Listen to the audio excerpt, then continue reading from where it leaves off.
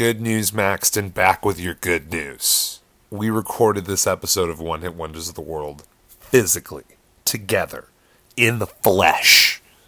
So we took the opportunity to record it on video, which means that you can experience special visual gags and extra language of humor free of charge. Available only at ohwow.link/video and on YouTube, Vimeo, LiveLeak, wherever else videos can be streamed online until we inevitably get shut down by the Digital Millennium Copyright Act. Until that day happens, enjoy an hour of Richard Harris talk. Mr. Peter. Yes. We have a tradition here. Which you know because you've listened to every episode of the many show. times. I have to announce the number of the episode. Do you remember what episode we're on? 17? Yeah, we are on episode 17. Lucky Nailed guess. it. Ladies and gentlemen, episode 17. I imagine that's the one we're going to use, but how about you give us one really high energy one? I'll do one like Richard Harris. Ladies and gentlemen, episode 17.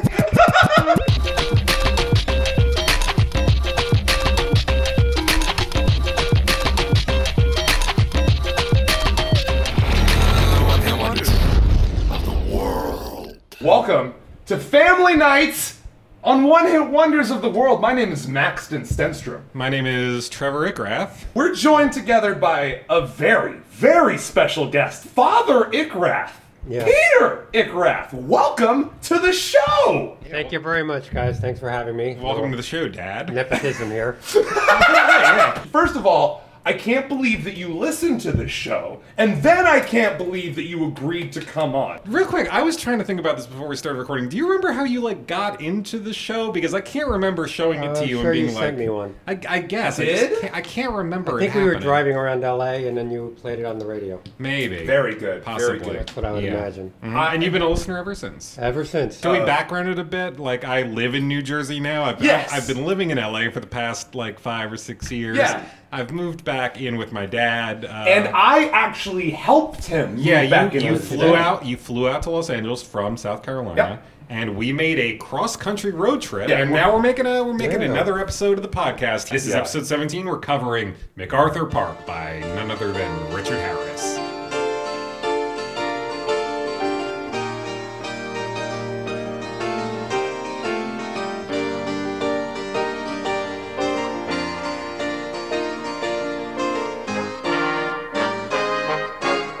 Spring was never waiting for us, girl. It ran one step ahead as we followed in the dance. Mr. Peter, would you happen to remember where you heard? Yeah, as a matter of fact, I would think where I heard many popular songs back in the day, I heard it in my orthodontist's chair, waiting for my braces to dry. So or whatever wait, they did. how old were you getting braces? I must have been 10 years old. They had braces in the 60s? Yes, they had braces back when dinosaurs ruled the earth. I used to stare at a wall full of plaster cast teeth, hundreds of teeth, listening to this music. I empathize with you as somebody who had to have braces 3 times. It is a truly horrific experience, and I wouldn't wish it on my enemies. But you heard the song MacArthur Park while you were in the orthodontist chair. When you were, a sub-10-year-old, were you aware of Richard Harris at all? Not as the actor, no. I knew of Camelot. Okay. The movie. Okay. It was very huge back in the 60s, so probably knew him from that. I actually thought he was a singer. And it took me a Cool. while to figure out it was the same guy. Nice. You thought it was just 2 guys that happened to be named Same Richard name, Harris. Harris. Love that. This has got to be one of the worst songs that I could think of to come on while you're having some kind of oral Oh, not surgery. at all. I mean, just it goes on and on and on. I just can picture myself strapped in that chair, being like, "Geez, it feels like I'm It here was, forever." As a child, as a kid, getting some braces, were you into this song, or were you like, man, I wish this shit I would wasn't end into right any now? kind of popular music back then as a 10-year-old. I just wasn't into it. But, I just remember this one. This is a very memorable song. Very Let's memorable jump song. to you, Trevor. Where did you first hear of Richard Harris? Was it from your dad sitting right next to me? I mean, I guess I didn't know who Richard Harris was until we decided to do this episode. Wow, another one, huh? Long before I was familiar with MacArthur Park, I heard the Weird Al Yankovic parody of it. Yes. Jurassic Park. I have a very specific memory of hearing that one for the first time. It was when I went to go see Weird Al Yankovic as a little boy. Nice. I went to go see him in Red Bank, New Jersey, I think at like the Count Basie Theater or something. And he performed this song. And like all the songs he performed that night, he had a visual accompany for it. And it was like it was a bunch of like footage of dinosaur stuff. And a very distinct memory I have, probably my first memory of going to a concert, Wow. is sitting in this theater watching Weird Al Yankovic perform Jurassic Park and watching his visuals. And at one point in the visuals, there was a sequence in which Barney the dinosaur was devoured by a Tyrannosaurus Rex. Very good. And when this happened, Everybody cheered. the guy sitting next to me, better than that, the guy sitting next to me, who was inexplicably some kind of Hell's Angel biker dude, jumped to his feet out of his chair and just cheered, "Yeah!" And I was like, what is, even as like a little 10-year-old boy, I was like, what is this guy doing at a Weird Al Yankovic concert? I guess it really just does speak to, the wide reach that Mr. Yankovic has. I only had heard of this song because a friend of the show, Dylan, was like, yo, Richard Harris is a one-hit wonder. You could get Trevor's dad on for that. And I was like, who is that? The old What is man, that for the song? old man. I'm glad you didn't have me for that 2025 thing. Same year as 2025. Is it the same year? Yeah, 1968. Though this only got to number 2. whereas Weird that year got to for the radio. Yeah. 1968. Very strange year. Yeah. Let's take a trip back to 1968 and explore the legacy of once very famous person, Richard Harris.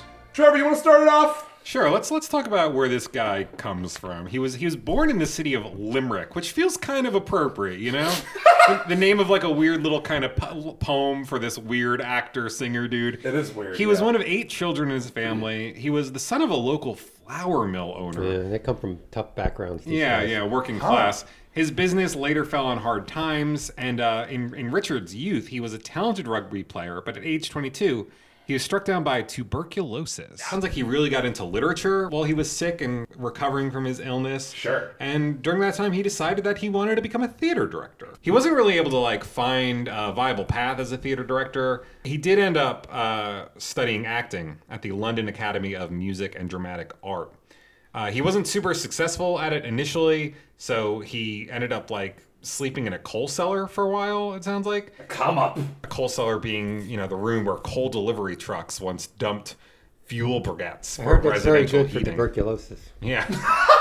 He spent nearly a decade in obscurity learning his profession on the stages throughout the UK. Just showing up at all these auditions probably covered in black soot and stuff. He eventually found some success on the London stage in the late 1950s. He soon came to be considered one of Britain's new angry young men, along with other such actors as Albert Finney and Peter O'Toole. Made his film debut in 1959 in the film Alive and Kicking, and would go on to be a part of 2 more films released before the end of the year. Very prolific guy, Richard Harris. He also starred in the film Mutiny on the Bounty in 1962. Ah, with Marlon Brando, that's right. Yeah, and actually, he reportedly insisted on third billing behind Marlon Brando, an actor he greatly admired. But Richard Harris fell out with Marlon Brando over the latter's behavior during the film's production. Do you know He any? was very bad. Yeah, Marlon Brando cost him a lot of money with lighting and everything, and just he was a pain in the neck. And his performance threw the whole movie off balance because he played him as a fop. A real dandy. That little background of Richard Harris's in which he lived in a coal mining delivery room or whatever quickly paid off. In 1963, he starred in a little film called This Sporting Life Oh, yeah. as a bitter young coal miner. Yes. Not only did he play a coal miner, but the coal miner in question became an acclaimed rugby league football player. Did this guy just write this film based on Richard Harris's life? I mean, it wouldn't surprise me considering all these coincidences. For this role, he won Best Actor in 1963 at the Cannes Film Festival, and he got an Academy Award nomination. So, right out the gate, Yeah. Richard Harris is starting his career with some big highs. He struggled a little bit before he broke through, but once he broke through, he was really the talk of the town, it sounds like. Yeah, after that, he got pretty big really fast. It's true. The 1960s saw him becoming an international star. At a time when it was fashionable to cast British actors in Italian films, filmmaker Michelangelo Antonio. Antonioni.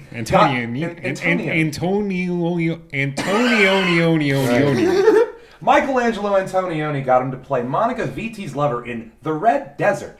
Harris, dubbed and adrift in one of his rare introspective roles, hated making the film, but he really enjoyed playing the character Captain Tyreen, a flamboyant and ambivalent Confederate prisoner in Sam Peckinpah's movie Major Dundee. Oh, Charlton Heston. Yes, and he clashed with Charlton Heston on and off the screen. Heston recalled that Harris was, quote-unquote, very much the professional Irishman and an occasional pain in the posterior.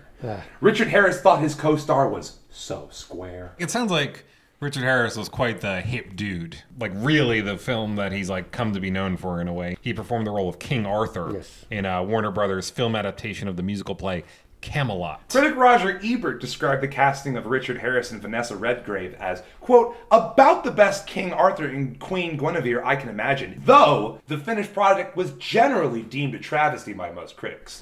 But Richard Harris was smart. He acquired the performance rights to it, which allowed him to live off royalty income for many, many years. That sounds tight. That's exactly what I would have done in that situation. You ever see any Camelot? Like, I don't think you've seen the movie. I saw the play, actually, when I was in high school. Oh, I saw the movie. Very 1960s musical. As directed by Joshua Logan, the movie was monumentally long and sluggish, but Richard proved an electrifying presence. The soundtrack on Warner Bros. Actually remained in print for decades and was more profitable than the movie itself. And so this kind of brings us to Richard Harris, the musical artist. And also brings us to What Went Right?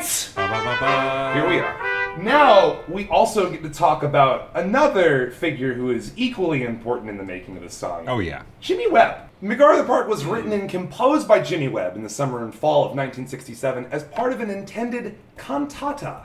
What can you tell me about Jimmy Webb? Jimmy First Webb. of all, what's a cantata? I was just about to tell you. Okay. A cantata, just so you know, is a medium-length narrative piece of music for voices with instrumental accompaniment, typically with solos, chorus, and orchestra. I would say if I'm a guy who, has a background in acting and decides he wants to kind of try and break into music, the first thing I'd want to try is something as, challenging as that. Really jump right into the deep end, Let's talk a little more about Jimmy Webb. He was born in 1946 in Elk City, Oklahoma. His father was a Baptist minister and an alumni of the Marines who presided over rural churches in southwest Oklahoma and West Texas. With his mother's encouragement, Jimmy learned the piano and organ, and by the age of 12, he was playing in the choir of his father's churches, accompanied by his father on guitar and his mother on accordion. The family band! It's a pretty fun arrangement. The house that he grew up in was super conservative, super religious, to the point where his dad restricted radio listening to just country music and white gospel. Yeah, so during the late 1950s, Jimmy Webb began applying his creativity to the music he was playing at his father's church, frequently improvising and rearranging the hymns. Kind of getting jiggy with it. Yeah, during that time he began to write religious songs, but his musical direction was soon influenced by the new music being played on the radio, including the music of one Elvis Presley. In 1964, Jimmy and his family moved to Southern California, where he attended the San Bernardino College, studying music. Following the death of his mother in 1965, his father made plans to return to Oklahoma, but Webb decided to stay in California to continue his music studies and to pursue a career as a songwriter in Los Angeles. He would later recall his father warning him about his musical aspirations, saying, "This songwriting thing's gonna break your heart."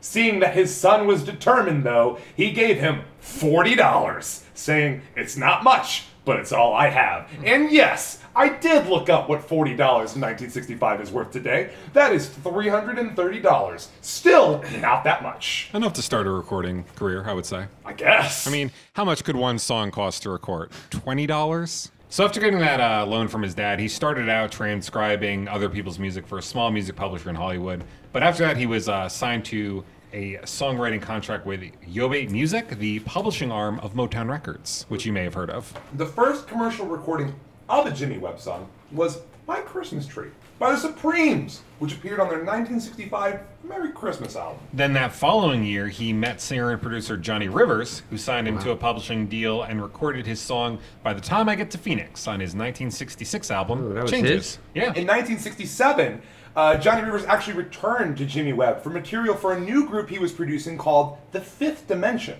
Jimmy Webb contributed 5 songs to their debut album, Up, Up, and Away, including the title track, Up, Up, and Away, which was released as a single in May 1967, and it reached the top 10 on the Billboard charts. Let's give a listen to Up, Up, and Away by The Fifth Dimension. My beautiful balloon. Just kind of skip to the fourth one there, huh?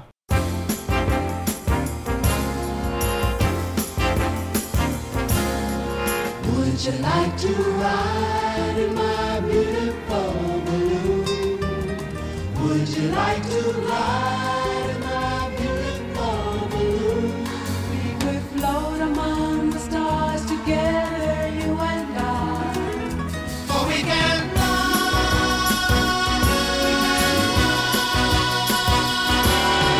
Up, up and away, my beautiful balloon.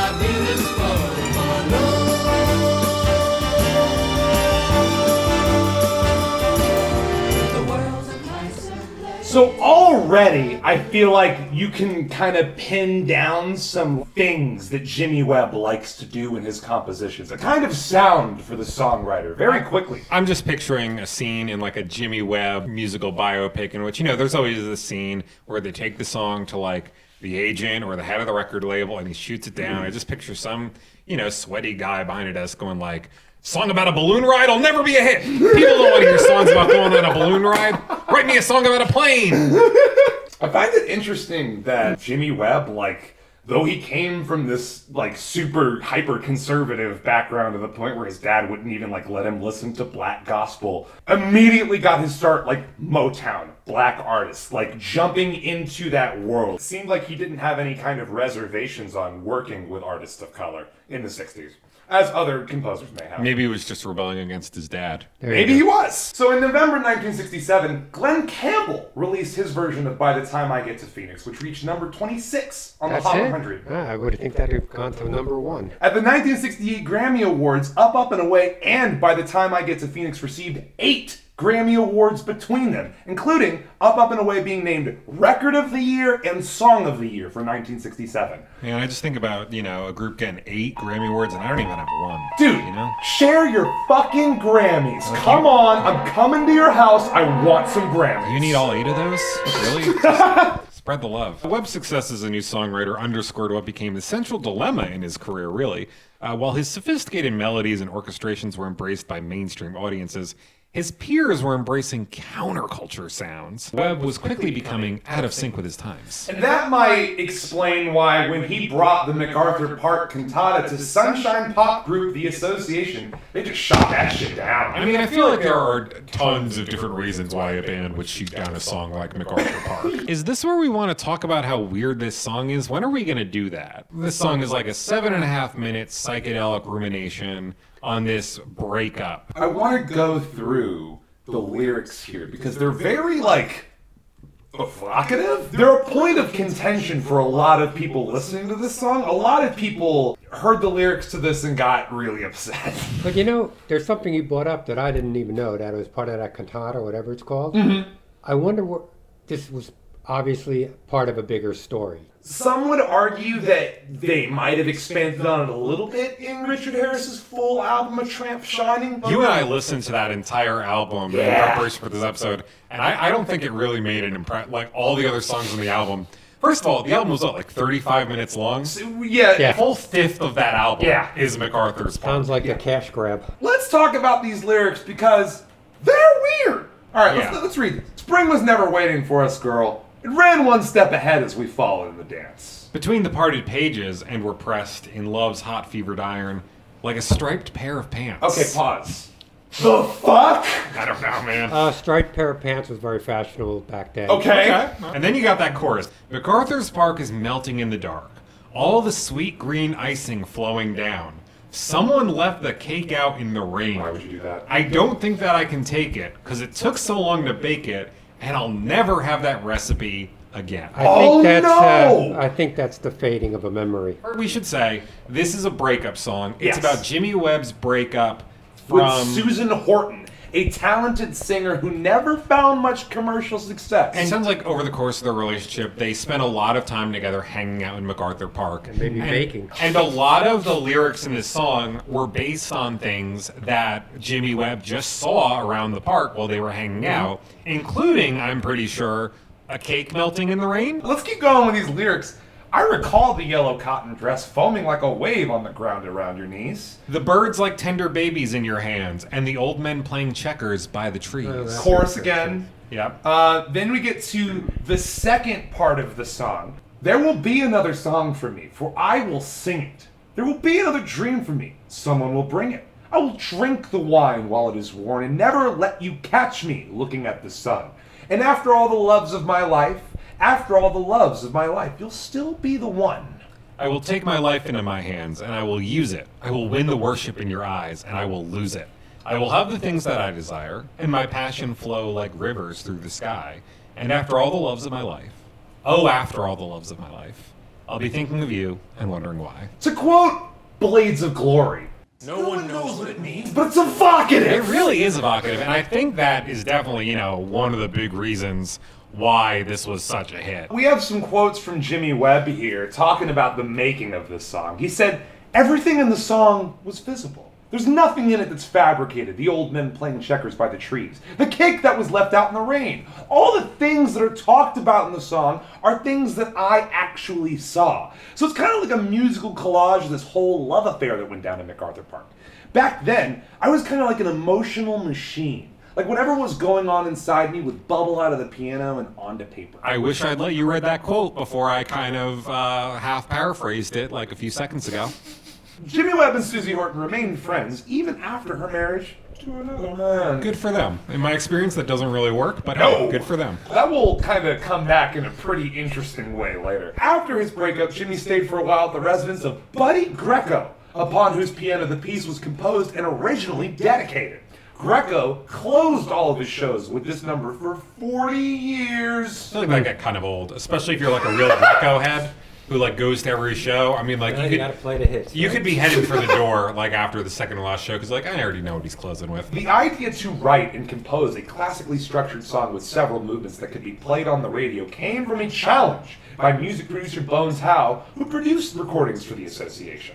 The song begins as a poem about love, then moves into a lover's lament, and the song consists of 4 movements: a mid-tempo introduction and an opening section, called In the Park in the original session notes, is built around piano and harpsichord with horns and orchestra added. This arrangement accompanies the song's main verses and choruses. After that, there's the second movement, which is a slow tempo and quiet section called After the Loves of My Life. Which brings you to the third section, my favorite part, the part I needle dropped at the end of the last episode, an up-tempo instrumental bit, the Allegro section, led by drums and percussion, punctuated by horn riffs, building to an orchestral climax. Always kind of reminds me of the up-tempo part of Live and Let Die by Paul McCartney. A little bit! Bum, bum, bum. Yeah. And then there's the fourth and final movement, which is a mid-tempo reprise of the first section that concludes with the final choruses and the climax. Jimmy Webb delivered MacArthur Park to Bones Howe with quote-unquote everything he wanted.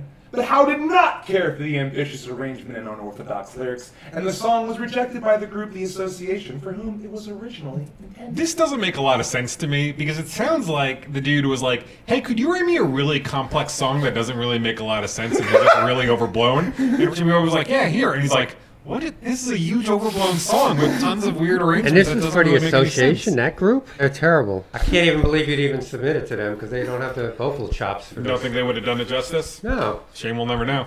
So, MacArthur Park was first recorded by Richard Harris after he met the composer at a fundraiser in East Los Angeles in late '67. Jimmy had been invited to provide the musical backdrop at the piano. Out of the blue, Harris, who had just started in Camelot and performed several musical numbers in it, suggested to Webb that he wanted to release a record. At first, Jimmy did not take him seriously, but later he received a telegram from Harris. Quoting Jimmy Webb here, he says, "It was the late 1960s and I was doing music for an anti-war pageant with some Hollywood stars, including Mia Farrow and Edgar G. Robinson. Richard Harris and I started hanging out after rehearsals and drinking black velvets, 50% Guinness, 50% champagne. One night after a few black velvets, I said, we ought to make a record." He starred in the movie Camelot and sang every song in it beautifully. And then a few weeks later, I received a telegram that said, "Dear Jimmy Webb, come to London. Make this record. Love, Richard." Man, a few words. Except, I guess, not when recording very long 7.5 minutes psychedelic odysseys. Jimmy Webb said, "I got a flight and stayed with Richard in Belgravia. Over the course of 2 days, we tore through 30 or 40 of my songs. I was playing the piano and singing. He was standing there in his kaftan, waving his arms and expressing excitement at some songs, not so crazy about the others. The best went into his debut album, A Tramp Shining. MacArthur Park was at the bottom of my pile. By the time I played it, we had moved on to straight brandy. But Richard slapped the piano and said, "Oh, Jimmy Webb, I love that. I'll make a hit out of that, I will." Why does he? Do you think he exclusively referred to Jimmy Webb by both of his names? Hey, my good friend Jimmy Webb, do you want to come record this album, Jimmy Webb? Let's write some songs, Jimmy Webb. I can confirm that because I cut a bit from the notes where Jimmy Webb says, "He always called me Jimmy Webb." Great. The track was recorded on December 21st, 1967, at Armin Steiner's Sound Recorders in Hollywood. String, woodwind, and brass overdubs were recorded over 2 sessions on December 29th and 30th. How the fuck do we know when this song was recorded? Well, we have a quote from Jimmy Webb in which he says, "I recorded the basic track back in Hollywood with myself on harpsichord, accompanied by session musicians, the Wrecking Crew." They're famous. They are. They worked on Pet Sounds and a couple other Beach Boys recordings, Yes. I believe. He says, "We rehearsed it a few times, then played it right through, using the first take and adding the orchestra painstakingly later." Jimmy Webb continues, "When Richard did the vocals at a London studio, he had a pitcher of Pimm's by the microphone. Author's note, I love how into detail Jimmy Webb goes about what they were drinking when they made the song. We knew the session was over when the Pimm's was gone. Never could get him to sing the title correctly. He'd say, 'Jimmy Webb, I've got it.' Then he'd sing, 'MacArthur's Park.' It was wonderful to hear him growing in confidence. At one point he said, 'I think the vocals are a little loud. We need more orchestra.' A few months later, he was saying, 'Jimmy Webb, the damn orchestra's too loud!' He'd gone from wanting to hide his voice to wanting people to hear it. His voice, to his credit, his voice sounds really good on it. Those high notes he hits during, the climax consistently blow me away every time. Jimmy Webb says, At first, we felt like the guys who created the A-bomb. That feels like a bit of a reach. We were a bit afraid of what we'd done. I didn't know I could write something like that. We had doubts about releasing it as a single, but when radio stations began playing it from the album in its entirety, I was asked to do a shorter version as a single. I refused. Fuck 'em. So eventually they put out the full 7 minutes, 20 seconds. And now, this. George Martin once told me the Beatles let Hey Jude run over 7 minutes because of MacArthur Park. That's nuts. I had no idea. Yeah. That's crazy. Yeah. The Makes sense. impact. Yeah. That's Timing is right. crazy. Yeah. So MacArthur Park was released in April 1968. It made its way into the Hot 100 at number 79 on May 11th. It peaked at number 2 on June 22nd. It shattered AM radio's established prohibition against playing singles of greater than 3.5 minutes length. So that's pretty cool. Bruce Eater for All Music writes, the accompanying album, A Tramp Shining, was one of the great pop LPs of the 60s? A sophisticated and extraordinarily well-produced concept album, which owed a considerable debt to Sgt. Pepper's? I wonder if I could really get into this record if I just kind of listened to it over the course of a week or something. Let's talk about the record one more time. It's not a concept album. A lot of the songs just felt really slight. There were some lyrics that stuck out. I think the second song on the album, one of the refrains is Richard Harris singing about this woman who married quote-unquote some guy. She was married to some guy. Yeah. That's pretty funny. But concept album? Sgt. Pepper's? Bruce Eater for All Music? The fuck are you talking about? Harris continued working in movies, although he never did another musical along the lines of Camelot, despite MacArthur Park's success. We'll figure out why soon. But he also found himself in demand as a recording artist, too. He did a second album with Webb writing and producing, which was called The Yard Went On Forever. Mr. Peter, have you heard this before? No, I thought he just lost interest in music after this. No, he made a shitload of LPs. Did he really? Yeah. Let's listen to The Yard Went On Forever by Richard Harris, written by Jimmy Webb.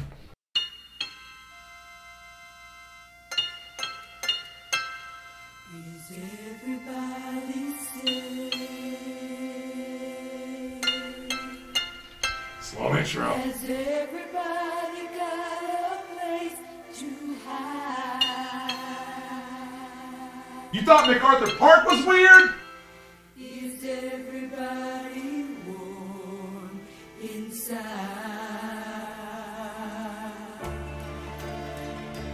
Hear them singing. Not a bad drop. Not too bad.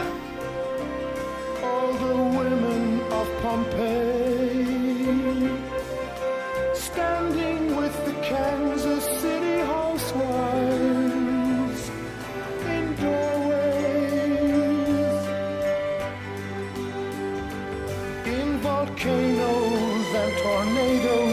on doomsday.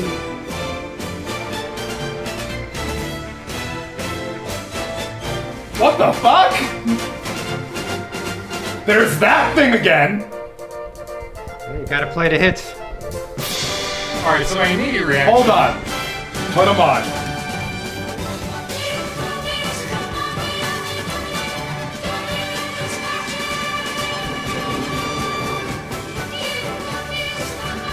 That's about a minute and a half of Richard Harris's The Yard Went On Forever. So my immediate reaction is I don't like that as much as MacArthur Park. How could you? But I do think it's better than anything else I remember on A Tramp Shining. Yeah, I guess they saved one more good one for the next album. How did you feel about that, Mr. Peter? Sound like a lift from the hit they already had. That is, I feel like a big theme that keeps reoccurring with the songwriting of Jimmy Webb, at least the stuff from him that I pulled for this episode. He likes to stick with what works. Yeah, he has his sound, and he likes his sound, and he doesn't want to really touch his sound too much if he doesn't have to. In his review on AllMusic, Bruce Ader praised that record, writing that the lyrics are dazzling in their cascading imagery, the music is richer and more vividly conceived and recorded, and the entire album works magnificently. Bruce, we're just going to have to take your word for it, because I'm not listening to it. His subsequent records include My Boy and the Richard Harris Love Album. Well into the early 70s, 3 years after it had been on the charts, Harris was still prevailed upon to perform MacArthur Park during his talk show appearances. Do you know what that is? That's the sign that you're a one-hit wonder. Yeah. That's the sign. Shut up and play the hits? Yeah, shut up and play the hits. His movie career was doing pretty good in the early 70s. I can't believe he even had time for this. Can I read this next bullet from the notes because it amuses me? He also recorded a spoken word album of his reading of poet Carl Gibbons The Prophet, along with an audiobook version of Richard Bach's best-selling novella, Jonathan Livingston Seagull, which earned him a Grammy Award for Best Spoken Word Recording in 1973. Are you familiar with the novella? That was kind of a big thing in the 70s, wasn't it, huge. Jonathan Livingston? For some reason, I can't- read it when I was a kid. It's a weird little What is book. it? I think they made a movie out of it. It's a book from the perspective of a seagull. I think they actually made a And it's very deep and very philosophical. People were reading this book and it it was was changing bizarre. their lives in the 70s. Yeah. This book about a seagull. You can win a Grammy for an audiobook? There's no reason why you can win a Grammy for an audiobook and you can't win a Grammy for a podcast these days. I don't see why it's not a thing yet. Academy, for your consideration, one-hit wonders of the world in the new category that we invented, Best Podcast. It's gotta happen sooner or later. Fans of Richard Harris consider his roles in English Toff seized by the Sioux in the 1970 film A Man Called Horse as one of his best, and his career nadir to be Orca, a 1977 ocean thriller that cast him alongside Charlotte Rampling and a poorly disguised animatronic killer whale. So we got Jonathan Seagull, we got A Man Called Horse, and we got an orca. What's with this animal theme? Around the late 70s is where we really get into what went wrong with Richard Harris. For much of the 70s, Harris was as visible as he was risible. He says, I consider a great part of my career a total failure. Me too. He said, I went after the wrong things. Me too. I got caught in the 60s. Me too? Yeah, I guess. I picked pictures that were way below my talent just to have fun. So he intentionally torpedoed his career because he wanted to have fun. You kind of got to respect it. Speaking of things you got to respect, as the decade progressed, he earned a reputation as a heavy drinker. Oh, yeah. And it was said that the shooting schedules for his films usually had to be extended by at least a week to account for the days he would be unable to work. The Harris bump. Speaking of bumps, he later admitted to cocaine abuse and claimed to have once tossed thousands of dollars worth of it down the toilet in an attempt to break the habit. Sounds like Scott Storch could have taken a page out of Richard Harris's book. Twice he almost died. Holy shit. And had been given last rites, the Roman Catholic sacrament for those near deaths. But he eventually curbed his substance abuse habits to an occasional pint of Guinness. Who among us doesn't enjoy an occasional pint of Guinness? Who among us hasn't flushed thousands of dollars of cocaine down the toilet? I mean, not me, but I'm sure I'll get there at some point. For a while in the 80s, Richard Harris went into semi-retirement on Paradise Island in the Bahamas, where he kicked his drinking habit and embraced a healthier lifestyle. Good for him. He spent years recovering his health on a strict dietary regimen, and he also rediscovered religion in the process and pursued a writing career. publishing poetry and a novel. Television interviews with Richard Harris usually contained a colorful story or two, and he was frank about his disdain for acting as a profession. He said, "If anyone ever asks my advice, I tell them, don't take yourself too seriously." Good advice, Richard. Harris also enjoyed a riposte-laden, years-long war of words with actor Michael Caine. He said of Michael Caine, "He makes films you wouldn't rent on video." Got him. And Michael Caine liked to assert that Richard Harris and Richard Burton had squandered their own thespian talents in the bottle. Both true. Richard Harris only acted in 9 films in the 80s. This indicated declining popularity, which Harris told his biographer he was utterly reconciled to. So, things are going wrong, but he still's a fucking biographer. So, how wrong could it really be going? And as long as he's utterly reconciled with how wrong things have been going, we might as well get into what came next. Let's finish up the saga of Jimmy Webb. Jimmy Webb said, "I always knew the girl who inspired the song would hear it and know what it meant. A long time after I had written it, I found out that she had moved to Lake Tahoe and become a dancer. When I came into significant money, I hired a Learjet, flew up there, and I said, I'm not going back without you. We lived together for 3 years, and then it turned into a soap opera. Jimmy Webb, I'm not going back without you is a soap opera line." Later in Richard Harris's career, though, he enjoyed a bit of a revival, taking parts that cast him in the wise elder statesman role. He made an indelible impression as the dandified killer English Bob in Clint Eastwood's Unforgiven in 1992. That's right. And he also appeared in Ridley Scott's Gladiator as Marcus Aurelius. Gladiator was 2000 or something. Yes, 2 years before he would pass away. What's that Right. famous quote from Gladiator? You guys like this? No, it's, are you entertained? Are you not Are entertained? you not entertained? Basically what I said. Then he ended up taking a role that he only took because his granddaughter said she would never speak to him again if he turned it down. What role was that? That was the role of a guy named Albus Dumbledore in the Harry Potter series. Indie series. Richard Harris actually committed himself to doing all 7 of the films based on J.K. Rowling's books. Sounds like he was a little fickle about it. He said, "I'll keep doing it as long as I enjoy it, my health holds out, and they still want me. But the chances of all 3 of those factors remaining constant are pretty slim." And it didn't happen. Yeah, his health would only hold on long enough for him to appear in the first 2 movies of the series. Despite enjoying his renaissance as one of cinema's grand old men, Richard Harris reflected, "I'm not interested in reputation or immortality or things like that. I don't care if I'm remembered. I don't care why I'm remembered. I genuinely don't care." You gotta respect it. Apathy. It's something I aspire to in everything I do. Richard Harris did not give a And in 2013, he was honored by a new annual film festival which takes place in his hometown of Limerick, Ireland, the Richard Harris International Film Festival. Good for him. I think that is the shortest amount of time we've covered a biography in the show in some episodes. Solid work, I would say. That is the story of Jimmy Webb, Richard Harris, and MacArthur Park. Really the story of a guy who cared too much and a guy who didn't care at all. There you go. Let's talk about some covers, though. This is maybe the, most respectable cover section that we've ever included in an episode. / the cover section that I had to do the least amount of work to put together. Yeah. Let's talk about this first cover version we have. Country music singer Waylon Jennings' version from his album Country Folk, featuring family group The Kimberleys. This version won both acts a Grammy Award for Best Country Performance by Duo or Group with Vocal. So Richard Harris didn't win a Grammy for this song, but these guys won a Grammy for the cover. Yeah. Okay, all right, let's listen to this. That's how it I haven't works. heard this one.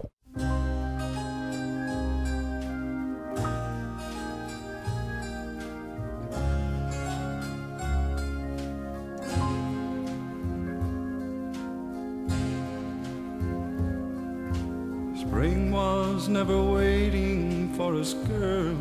It ran one step ahead as we followed in the dance.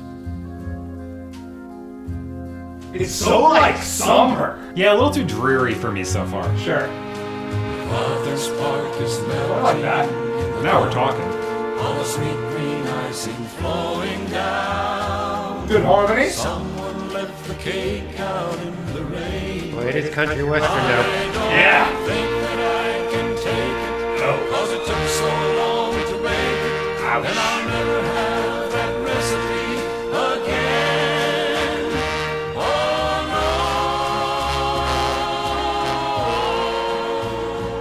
Waylon Jennings and the Kimberleys. That was a solid cover, but like this doesn't scream like Grammy material to me. No. No. Guy doesn't have the vocal chops. Not at all. You wonder if these guys have the vocal chops. The Four Tops! I would imagine. Was this a hit? This actually did hit number 38 on the Billboard Hot 100 chart. So here is another hit by the Four Tops, their cover of MacArthur's Park.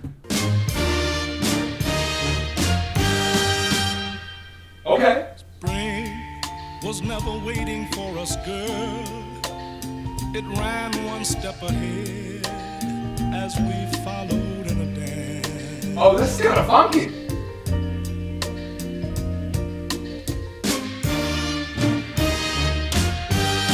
MacArthur Park is melting in the dark. All the sweet green icing flowing down. Someone left the cake out in the rain. I don't think that I can take it. And he's got great vocals. So long to bake Yeah. it, Yeah, oh my god. and I'll never have that recipe again. Nails it. Oh no! There it is, though. He can do the high note.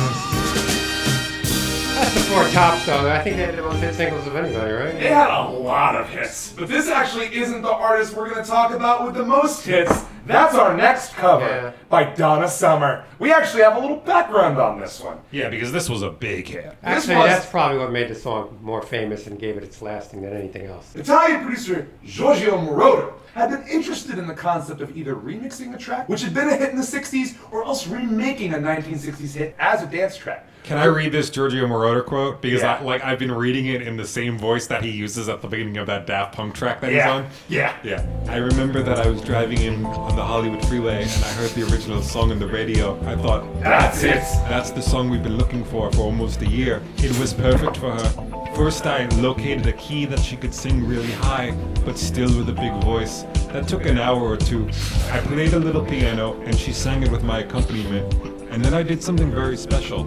Now something very special would be Moroder's recording with his own voice to form a choir heard behind Donna Summer on the song's chorus. That's pretty cool. I didn't know he sang on it. That's Yeah. neat. You know what he's saying? Summer's recording of this song was included as part of what became known as the MacArthur Park Suite on her double album Live and More, which was 8 minutes and 40 seconds long. You need all those? We listened to the song, and in my opinion, yes, she did. But the shorter 7-inch single version of the song, that afforded Donna Summer her first #1 hit on the Billboard Hot 100. Also- It also became the last of 7 hit versions of compositions by Jimmy Webb to reach the top 10 on the Hot 100. With MacArthur Park by Donna Summer being the only Webb composition to top the Hot 100. To reach #1. And with this song, Donna Summer became the first female artist of the modern era to have the #1 single and album simultaneously on the Billboard pop charts during the week of November 11th, 1978. Good for her. And let's give a listen to Donna Summer's MacArthur Park. Spring was never waiting for us, dear. It ran one step ahead as we followed in. This is like the proper aplomb. She's not going hella operatic. It's being appropriately communicated here. This is the definitive version of MacArthur Park. MacArthur's Park is melting in the dark. There's Giorgio. Sweet green ice. That's him? He sings angelic.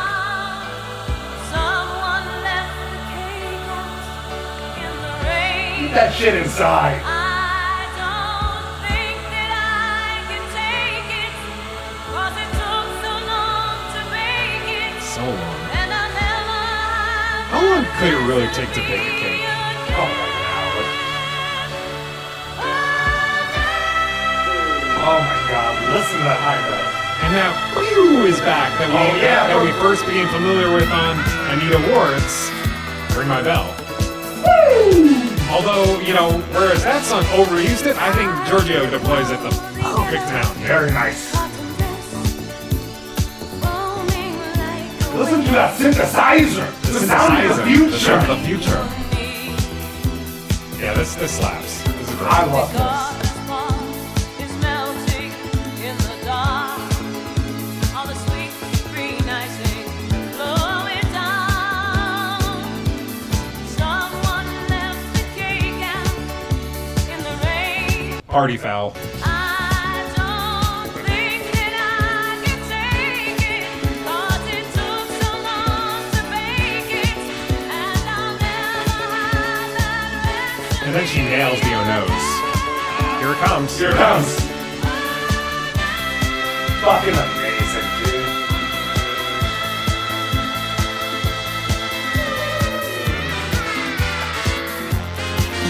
Now we go all the way to the 5th dimension. Yeah, this was a great collaboration of musical geniuses at the time. I agree. They had quite a few hits together, her and Giorgio, didn't they? I really attribute the song being that popular because of that particular version. I think it probably would have gone into obscurity had it not been for Let's listen to another version that inarguably contributed to this song's legendary status. The parody of it by Weird Al Yankovic. Jurassic Park. One of his classic songs in which he really just kind of describes the plot of a movie. I recall the time they found those fossilized mosquitoes, and before long they were cloning DNA. Why does this work so well? Right, because Weird Al is a genius. Yeah, he is. Now I'm being chased by some irate velociraptors. Well, believe me, this has been one lousy day.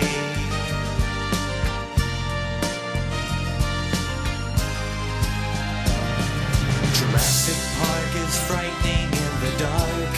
All the dinosaurs are running wild. Someone shut the fence off in the rain. I admit it's kinda eerie, but this proves my chaos theory. And I don't think I'll be coming back again. Oh no!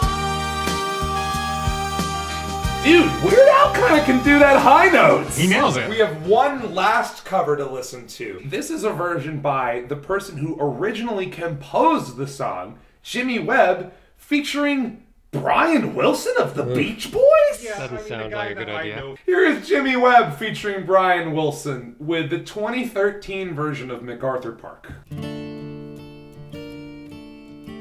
like that guitar tone.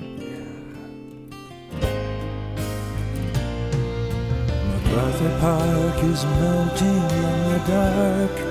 All the sweet Serviceable. Okay.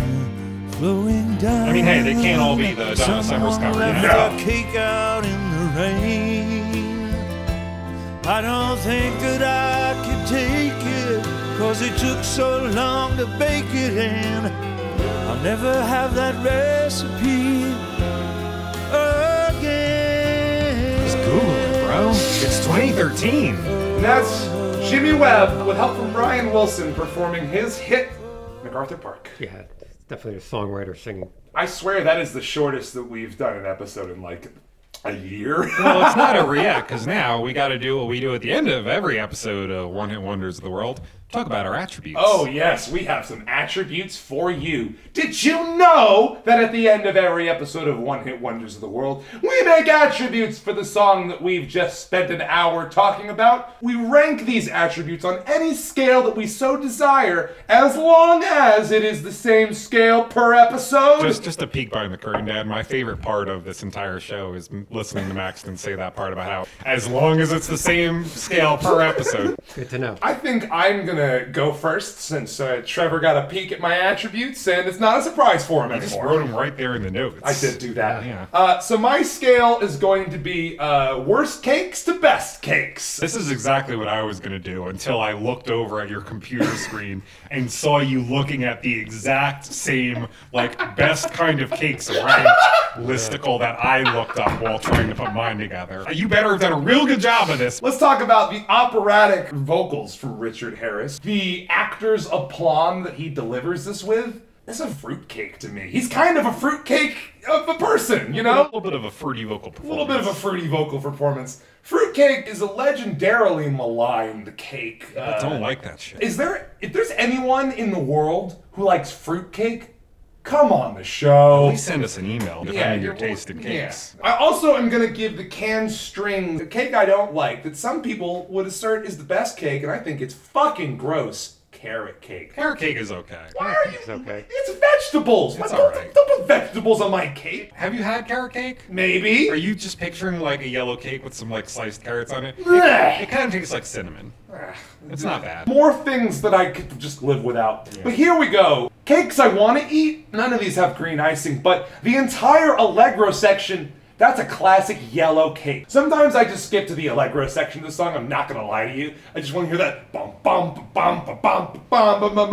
But that's why I kind of just go to the Donna Summer version, because it kind of does that a little better. Finally, we have to give the finest cake out. The concept of breaking radio norms to the point where the Beatles gain inspiration from you, motherfucker, that's a 10-layer chocolate cake. The apex of cakes, dude. That's like the most delicious thing you could possibly eat. The more layers, the better. That's what I say. At least when it comes to cake. So I'm gonna go with my attributes next, because on the show we like to save the guest for last. We like to save the guest for I last. thought you wanted to save the best for last, but I guess it's the same thing. So this is a song that we've talked about Right. how this is kind of a breakup song. It Yeah, is. This is inspired by Jimmy Ward's breakup. So I decided to attribute my favorite elements of the song, different breakups. Oh my god, I was scared you were gonna do this. To my favorite elements of the song. Let's go. So first, the scenario in which a cake that took you a long time to bake, and for which you no longer have the recipe, being ruined after someone carelessly left it out in the rain, I'm going to give that one my breakup from my long-distance girlfriend that I dated throughout my early 20s,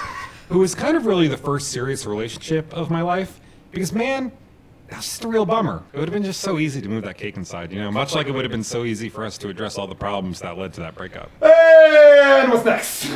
Next, I'm going to give those extremely powerful high notes that Richard Harris hits at the climax of the song. Going down. Yeah, I'm going to give that one my breakup from the daughter of new wave power pop singer Billy Idol, who I briefly dated. You did do this. Yeah, I briefly dated her during the summer of 2019, because thinking about the fact that I briefly dated Billy Idol's daughter amuses me almost as much as thinking about Richard Harris in full Dumbledore regalia, belting his heart out. And for the last one, I'm going to give the fact that a song as weird and singular as MacArthur Park could be a smash hit for not one, not two, but 3 separate recording artists. I'm going to give that my absolutely world-shifting breakup from the lesbian couple that I dated when I was first living in LA. Let's announce that to everybody. Because not only is the number 3 significant to both of those scenarios, but also much like that relationship, I imagine I'm going to be pondering and unpacking that fact for a very long time. Along with your entire listening audience. Yeah, you and the other 5 Yeah, people yeah, who listen to there this you show. You know what they say? Bad things come in threes. And now, True. we have saved the guest for last. Father Ickrath, Mr. Peter, what, pray tell, are your attributes? I'm really psyched for this. My scale is based on nights because, as you mentioned earlier, Harris played King Arthur. I'm going from one night, the least thing, to 10 nights is the best. Very good. For a song by an actor, I'm giving it 10 nights. Very nice. I can think of another song by an actor that's a future episode too. William Shatner's Tambourine Man. No. That's why I gave him a 10, because let's face it, other than Donna Summers, he pretty much is probably the best singer on that. I'm also going to give him 9 nights as a gift to Donna Summers. I think you did mention it was Donna Summers Live and More. Which is a little bit of a cash grab too, because that was probably the only single off of that album. The rest of it was a concert. And that was a very popular thing to do back in the 70s. I think it was from Frampton Comes Alive. Think about how easy and inexpensive it is. You just put out a live album and you make millions of dollars, but you already make money from the concert. It's a double cash. Oh, for sheer melodrama, I'm going to give that an 8. Great. Richard Great. Harris. Tons of melodrama in this A lot of song. melodrama in that would have been better. I think it's a missed opportunity that Michael Caine weren't in there. But I did not realize that he had a feud with Michael Caine. And then finally, I also give it a 10 for its length. One thing you guys didn't mention, DJs love songs like that. A lot of good time to do exactly what I did, is go to the bathroom during that. And that's my list of attributes. Well done. That was phenomenal, Mr. Peter. Very good. Thank you so much for your attributes. Thank you so much for coming and being on the No. show. Thank you so Thanks much for having me. listening to the show, supporting your son, and me, not your son. Let me give a big shout out to my sister, who's also another avid listener. Renee, hello. Love it. Hi, Renee. Do you want to come on the show? Email us at onehitwondercast@gmail.com, all spelled out. Or you can add us on Twitter, where our handle is at onehitwondercast with the numeral 1 out front. The online home for One Hit Wonders of the World, that's ohwow.link. or onehitwondersoftheworld.com if you're not into the whole brevity thing. I think that's the Richard Harris episode. Guys, thank you so much. This has been a blast. I can't wait to do our next episode of the show on Mana de Bongos, Soul Makosa. A song that I've never heard before in my life. Mama say, mama sa, mama mako, what? You'll find out next time on One Hit Wonders of the World. I've been Maxton Stenstrom. I've been Trevor Ickrath. Peter Ickrath. And until next time, Stay wonderful, folks. woo! Yes! Very good.